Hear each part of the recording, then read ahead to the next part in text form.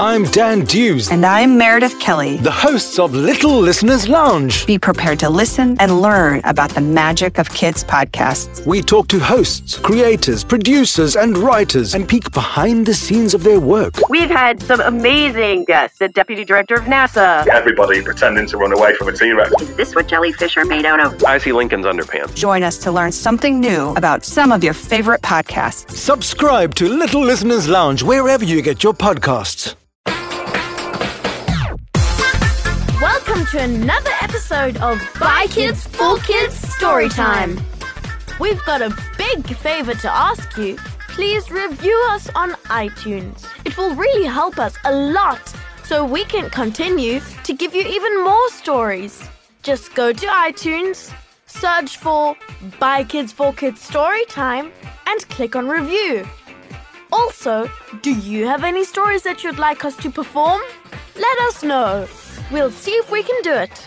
Write to us at bkfkstorytime@gmail.com. We'd love to hear from you. All right, enough of that. Let's get on with the story. The story of Aladdin. Once upon a time, there was a poor widow who had an only son whose name was Aladdin.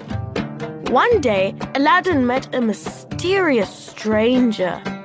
This smartly dressed, dark-eyed man with a trim black beard asked Aladdin an unusual question. "Come here, boy," he ordered. "Would you like to earn a gold coin?" "A gold coin!" exclaimed Aladdin. "Sir, I'd do anything." "I'm not going to ask you to do much. Just open that trapdoor and go down. I'm too big to squeeze through. If you do as I ask, you'll have your reward."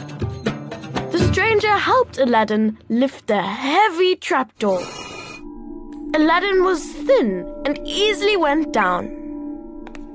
He carefully made his way down some stone steps and found himself in a large, sparkling chamber, which was dimly lit by a flickering old oil lamp.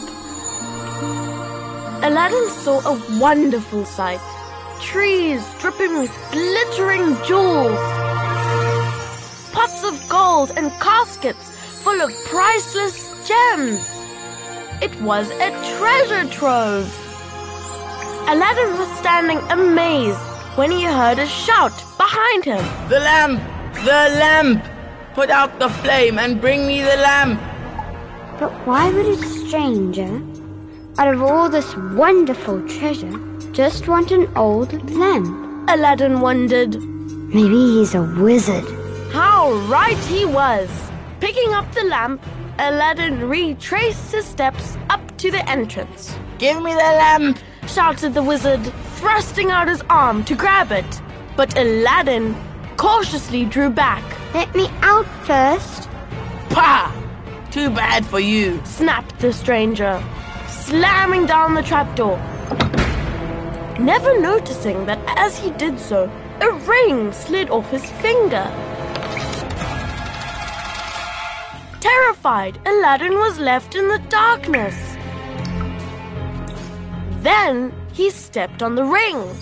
He put it on his finger, nervously twisting it round and round. Suddenly, the room was flooded with a light, and a great genie with clasped hands appeared on a cloud. "Your wish is my command," said the genie. Astounded, Aladdin stammered. "I want to go home." In a flash, he was back in his own home. "How did you get in?" called his mother. Excitedly, Aladdin told her of his adventures. "Where's the gold coin?" his mother asked. "Oh, Mother, I'm so sorry," said Aladdin. "I forgot it. All I have is this old lamp." "Well, let's hope it works. It's so dirty." And the widow began to rub the lamp.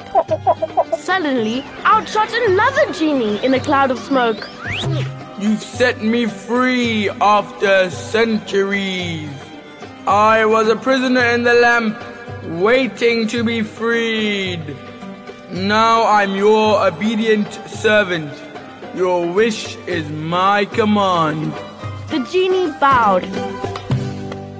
Bring us A lovely big meal. His mother interrupted. From that day on, the widow and her son had everything they could wish for. Food, clothes, and a fine home. For the genie of the lamp granted everything they asked him. Aladdin grew into a tall, handsome young man, and his mother felt that he ought to find himself a wife. One day at the market, Aladdin saw the Sultan's daughter, Halima. He only caught a fleeting glimpse of the princess, but it was enough for him to fall in love with her. Aladdin told his mother, who said, I'll ask the Sultan for his daughter's hand. He's certain to accept. In the Sultan's palace, the Sultan told the widow that her son must show proof of his worthiness. This was mostly the Chamberlain's idea, for he himself was eager to marry the beautiful black-eyed Sultan's daughter. If Aladdin wants to marry Halima, said the Sultan, he must bring enough precious stones to cover this carpet. Aladdin went home and told the genie what he required. Your wish is my command, said the genie. A mountain of jewels magically appeared. When he saw this the next day, the Sultan was shocked.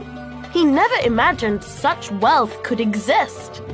But the envious Chamberlain broke in with a question. Where will they live? He asked. The Sultan thought, then, allowing greed to get the better of him, told Aladdin, Build a splendid palace for Halima.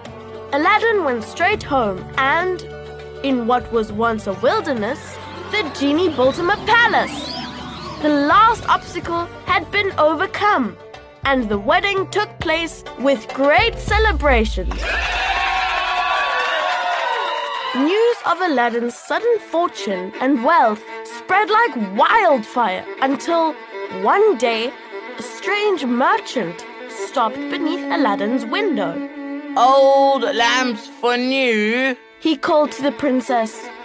Halima knew nothing of the power of the lamp, and, wanting to give Aladdin a surprise, she fetched the old oil lamp and gave it to the merchant in exchange for a new one.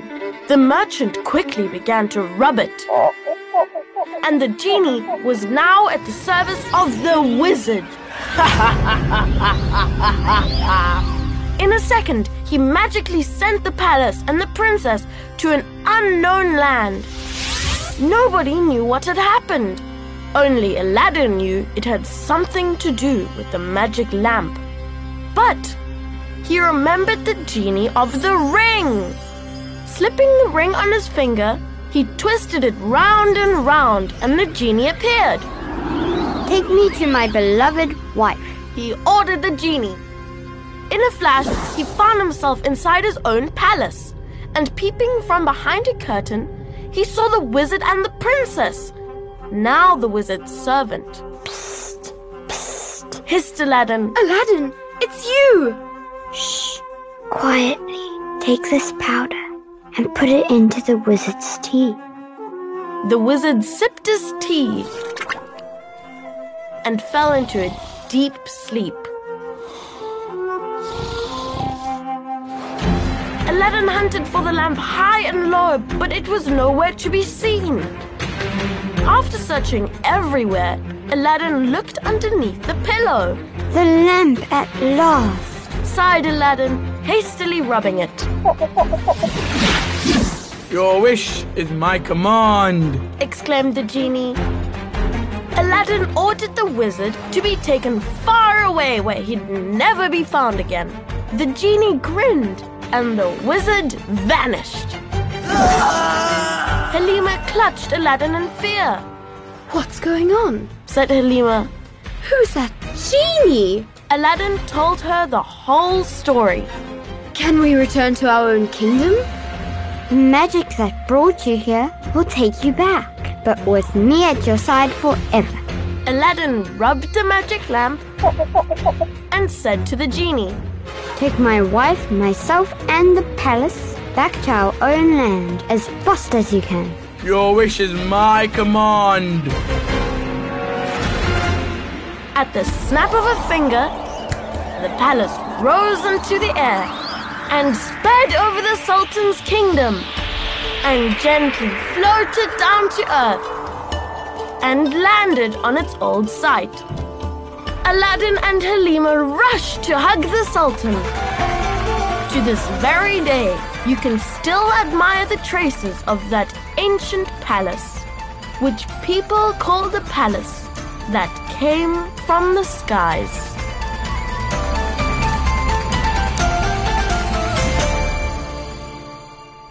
Thank you for listening to this episode of By Kids for Kids Storytime, performed by Maya Degenhardt, Lucy Birch, and Max and Ruby Hughes. Hey guys, if you like this episode, please share it with your friends and family. It is one of the best ways to support BKFK Storytime.